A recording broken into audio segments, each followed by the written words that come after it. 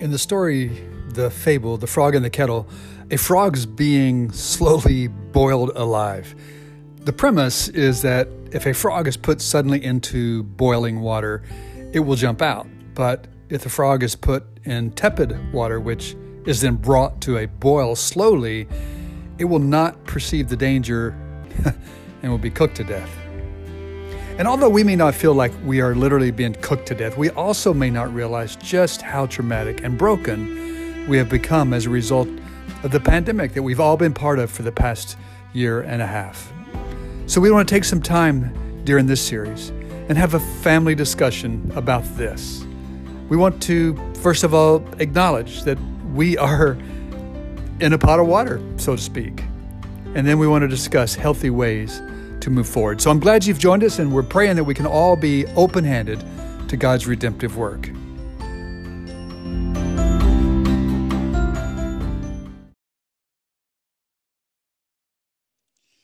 I recently read an article from the Huffington Post. Now, I actually don't read the Huffington Post, but I was directed to it because it was an interesting story, so I thought I would share it with you this morning. Anybody here read the Huffington Post? Oh, a few people. Okay, all right. A man in Israel apparently doesn't want God to answer his prayers, so he filed a restraining order against the Almighty. The plaintiff, I know, it's pretty funny, named Shushan, appeared in a courtroom in Israel demanding that God stop interfering in his life. Shushan told the court that over the last 3 years, God had been very negative towards him, though court documents didn't give us any specific details. Shushan said that he's tried numerous times to obtain the restraining order through the police. And in response, about 10 times over the course of 36 months, they came out to visit him, but to no avail. God still kept messing with him. So this time he would try through the court system instead. And by the way, the court documents noted that God did not present himself at the hearing. The judge threw out Shushan's request, calling it absurd, and rightfully suggested Shushan should get help from someone other than law enforcement. And it was not immediately clear, it says, if God had an attorney. So, this is a bit humorous, I know, but even borderline absurd, right? And there's not any of us here who probably ever do something like that. But it does highlight kind of a hard question that maybe those of us who follow Jesus do ask. How do I make sense of the hard times, the brokenness around me? How is it that I understand it when it seems like God's interfering in my life? What is God up to in this situation? Again, maybe this isn't even close to your story. Maybe these questions aren't close to your story, but we all ask them in some form or another at some time in our life. What does it mean? Not so much the bigger existential questions, but what does this mean, God? What am I to make of this that just happened? What are you up to? Or maybe even the opposite. Why are you silent right now, God? My own story is laced with these low-level traumatic events that left me wondering, how can I be open-handed to God in this? I'm not really sure what to make of it. Let me just reflect a little bit. During the first 17 years of full-time Christian ministry as a young adult, I taught people how to follow Jesus. That was what I did. And then without much notice, after 17 years, I was really thrust out of the safe world of Christian ministry into an entirely different situation. I went from InterVarsity staff person to a pastor at a church to housekeeping and maintenance at a fitness gym. And I certainly was asking God, what are you up to? What's going on? On top of this, I had kind of uprooted my family from, we call it the Midwest, but the prairies of the U.S., and the only place my children had ever lived. And I had just kind of plopped them down in the deep south of Georgia, a place they had only gone to like during holidays and when we visited family. And at their age, I'm pretty sure they weren't asking these bigger questions about life and what does this mean, but I was watching them struggle, and I was asking the questions kind of for them. What are you doing in the life of my kids? And what do you have in mind here for my wife? Now I want to push pause just for a second. And that first silly story, but also my story as well. And I want to insert these words of Jesus from John chapter 14, verse 27. This is Jesus talking. Peace I leave with you. My peace I give to you. Not as the world gives, I give to you. Let not your hearts be troubled, neither let them be afraid. I remember on a few occasions stepping back and looking at my situation and thinking, Lord, this doesn't feel like peace. Lord, I'm sorry, but my heart is troubled, and I am afraid right now. I don't know how to have peace. I need help just having faith right now. Well, we're in the second part of our series entitled The Upside of Brokenness. And one of the key challenges for us in the midst of the trauma, the confusion and the brokenness of all of the pandemic stuff that we're going through, is we're asking God, what is it you want us to learn? How can I be open-handed to all of this? What is the upside of this, God? And so I want to dig a little bit deeper into this promise of Jesus about his peace and see what we can learn. So let's take a closer look. I think we have it on the screen, right, Sean? He's looking at me like, yeah, maybe. Peace I leave with you. My peace I give to you. Not as the world gives do I give to you. Let not your hearts be troubled, neither let them be afraid. And the very first thing that I noticed there is that Jesus is leaving, because he starts with, peace I leave you. And we're not going to read all of this. This is in John chapter 14. But the context, the framing up of this is that, and it's near the end of John chapter 14, but he's been telling his disciples who have been following him for years now, a couple of years now, he's been telling them in both chapter 13 and now in chapter 14, I'm leaving. And they are really confused. They've been following him all this time, and he's been, for the last couple of days now, been saying, I'm leaving. So they're like, okay, so where are you going? Just let us know, show us, tell us where we're going, how to get there. We'll go with you. Wait, what? We can't go with you? Why can't we go with you? And it's kind of a head scratcher for them. You can tell that it is. And obviously, they're getting confused and possibly even anxious, because Jesus tells them, I'm leaving you. And not only am I going to leave you alone, though, I'm not going to leave you alone, but I am going to leave you, and I'm going to leave you with the helper. And they're like, the helper?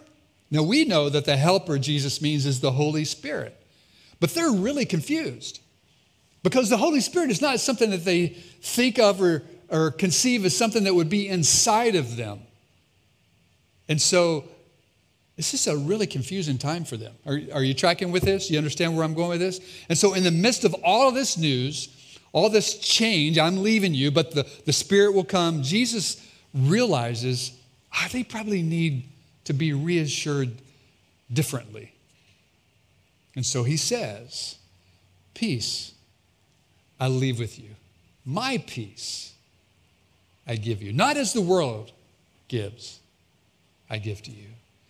And the peace Jesus is talking about is not the ending of hostilities from enemies, like the war is over, right? But rather it's this gift of calmness and confidence that comes from union with God and faith in that God's in control, that God's purposes here is what I trust right now. Put differently, hard things are still going to come. Hard things in life will still happen. That's not being removed. But in the midst of all of this, you can have peace. And the world's idea of peace, just to make sure you juxtapose this, is something that comes when the war is over, when someone's waved the white flag, right? The peace. Hostilities have stopped. It's over. The peace Jesus gives, the peace Jesus is talking about right here, is grounded in God, not in circumstances. And we'll say that again because it's a really important key to get. The peace that Jesus gives is grounded in God, not in circumstances. And let me explain that just a little bit more and unpack that as I kind of go back and reflect on my own story when I was uprooted out of Christian ministry after not knowing anything else for those 17 years. As I reflect back, as I think back about that time of my life, I have available to me what's called hindsight, right? You guys know the word, hindsight's 20/20, right? In hindsight, I'm able to see how God was using those circumstances to shape me, to make me who I am today. I now understand some of the things that God did in the life of my kids and the life of my wife. That when they were in this new environment, He had something in mind there.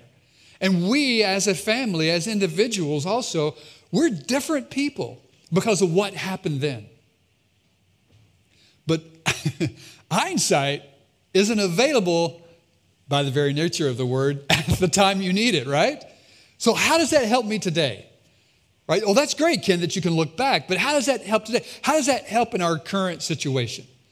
Well, I believe that hindsight is a key building block of our faith.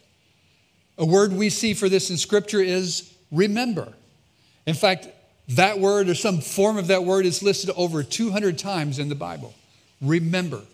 Let me explain. As I look back on my life, as you look back on your life, we can see God's hand in our life and those life circumstances. But in hindsight, as we remember, we can see that God was in control, even though at the time we didn't understand it. In hindsight, I see that God has always been the same. He's always been faithful. And if we will allow it, if we will be open-handed to it, to looking back, if we're open to that, it can add to our faith. And it will give us more faith in our current circumstance. Conversely, if we look back and we allow the hard times to deconstruct our faith, to cast doubt and unbelief, and to wonder if God is against us. Can God be trusted? Maybe it even takes us to a courtroom where we try to get God to just get out of our lives, to restrain God, right? That's one route you can be tempted to take. And now I don't want you to misunderstand me here, okay? I don't want you to misunderstand what I'm suggesting. I'm not suggesting we can't ask things of God. We can't question what God's up to. I think we can. I think a healthy question of our faith allows our faith to be rebuilt in stronger and healthy ways. And God has demonstrated throughout the Bible that He can handle our tough questions. But what I am suggesting is that in our struggle to understand, let's not cast God aside. Let's hang on. Let's keep following. Allow the openness in your heart to believe that God is up to something good for you. That He is the creator. That He's in control. That He made all things. He sustains all things. He's God. And each time we have these experiences, it's an opportunity to build our faith. And it keeps stacking up and adding up until we are people of faith. That's faith. Christians have been wrestling with this, ever since Christ left the earth, I would imagine. Maybe one of the most notable doubters, someone I studied a couple of years back, about 6 years ago, was St. John of the Cross. He's a Christian mystic. And he wrote a famous book, Dark Night of the Soul. And he describes in this book, Dark Night, as an experience in which joys and comforts, all of this are taken away from us. All the joys and the comforts of spirituality are taken away from us. And we experience this deep despair in our soul, like a darkness.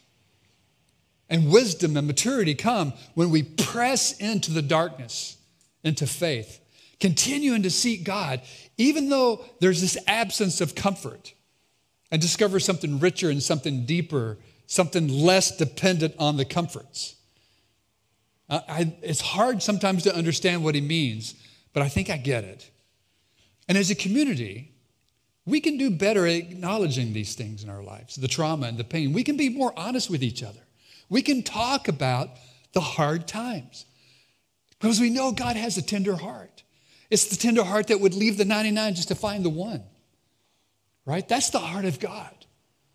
That's Jesus saying, my peace I leave with you. And we can do that with each other. In fact, if we don't make space for that kind of struggle, we do ourselves and the community that we're in a great disservice. We may even leave some people to think it's wrong for them to struggle. It's wrong that they're having a hard time right now because all the Christian life should be just always happy. And so as we move through this, and maybe hopefully soon to the other side of the pandemic, as we ask the question, what does this mean? Let's allow God to be God. And let's allow each other to be honest, even if we're not sure what's going on. Even if we can't make sense of it, let's hear those words of Jesus. I'm bringing you a different kind of peace. It's not what you expect. It's not what everyone else around you is offering. It's not in this box. It's outside that box. And it satisfies. It really does. There's a book called Bring Back Our Girls. I haven't read it. I just read an excerpt from it. There's 2 Wall Street journalists who wrote this book, and it's about survivors of the Boko Haram kidnapping in Nigeria. Maybe many of you remember that. Just a reminder, in 2014, nearly 300 girls were kidnapped from their school in Nigeria and taken deep into the jungle to be wives or whatever for these Boko Haram people. We know about it because of Twitter. If social media hadn't told us about it, we probably wouldn't know. But social media did. Twitter told the world, and the world tried to help these 300 girls, but had no success. In fact, to this day, 100 of them are still not accounted for. But somehow in 2016, 2 years later, someone somehow negotiated the release of some of these. And so these Wall Street journalists went to interview several of these girls and happened to discover something about faith in God they had never even heard of before. And so I read this article. These girls told the journalist that they did not even expect to live through this. In other words, we thought we were dead. In their minds, this was the end. And so they go on to say, we hung on to the community we had with each other, the girls together. You know, we have community here with each other. They kept diaries they managed to hide from their captors so that they would somehow be able to tell their stories. We have stories that we can tell each other, and we should be listening to each other. They at one point got separated and were no longer able to have community with each other. And some of them had their diaries found by their captors. But no matter how hard it got for them, they told these guys, we would not give up on God. We never gave up. We always had hope that no matter how this turned out, and remember, we thought we were dead, but we knew that God had something in mind here. We trusted God. Peace I leave you, not as the world gives or even understands. What does it all mean? Well, maybe you're figuring this out by now. What I'm saying is this, is that we most likely will not always know or ever even know at the time what it means. Why are things so broken? Why is this so hard? God, what are you actually up to? And maybe that's not even the question we need to be asking in the first place. What does it all mean is maybe not the question. Maybe we need to be asking, God, how do I get through this? How can I have faith? How can I be open-handed? And although it's not wrong to ask the question, God, what are you up to? Jesus is inviting us to trust him. You may not understand, but when you look back and you remember those other times, use your hindsight, remember, and have faith that God can be trusted in this. Don't let this break down your faith. Let it build up your faith.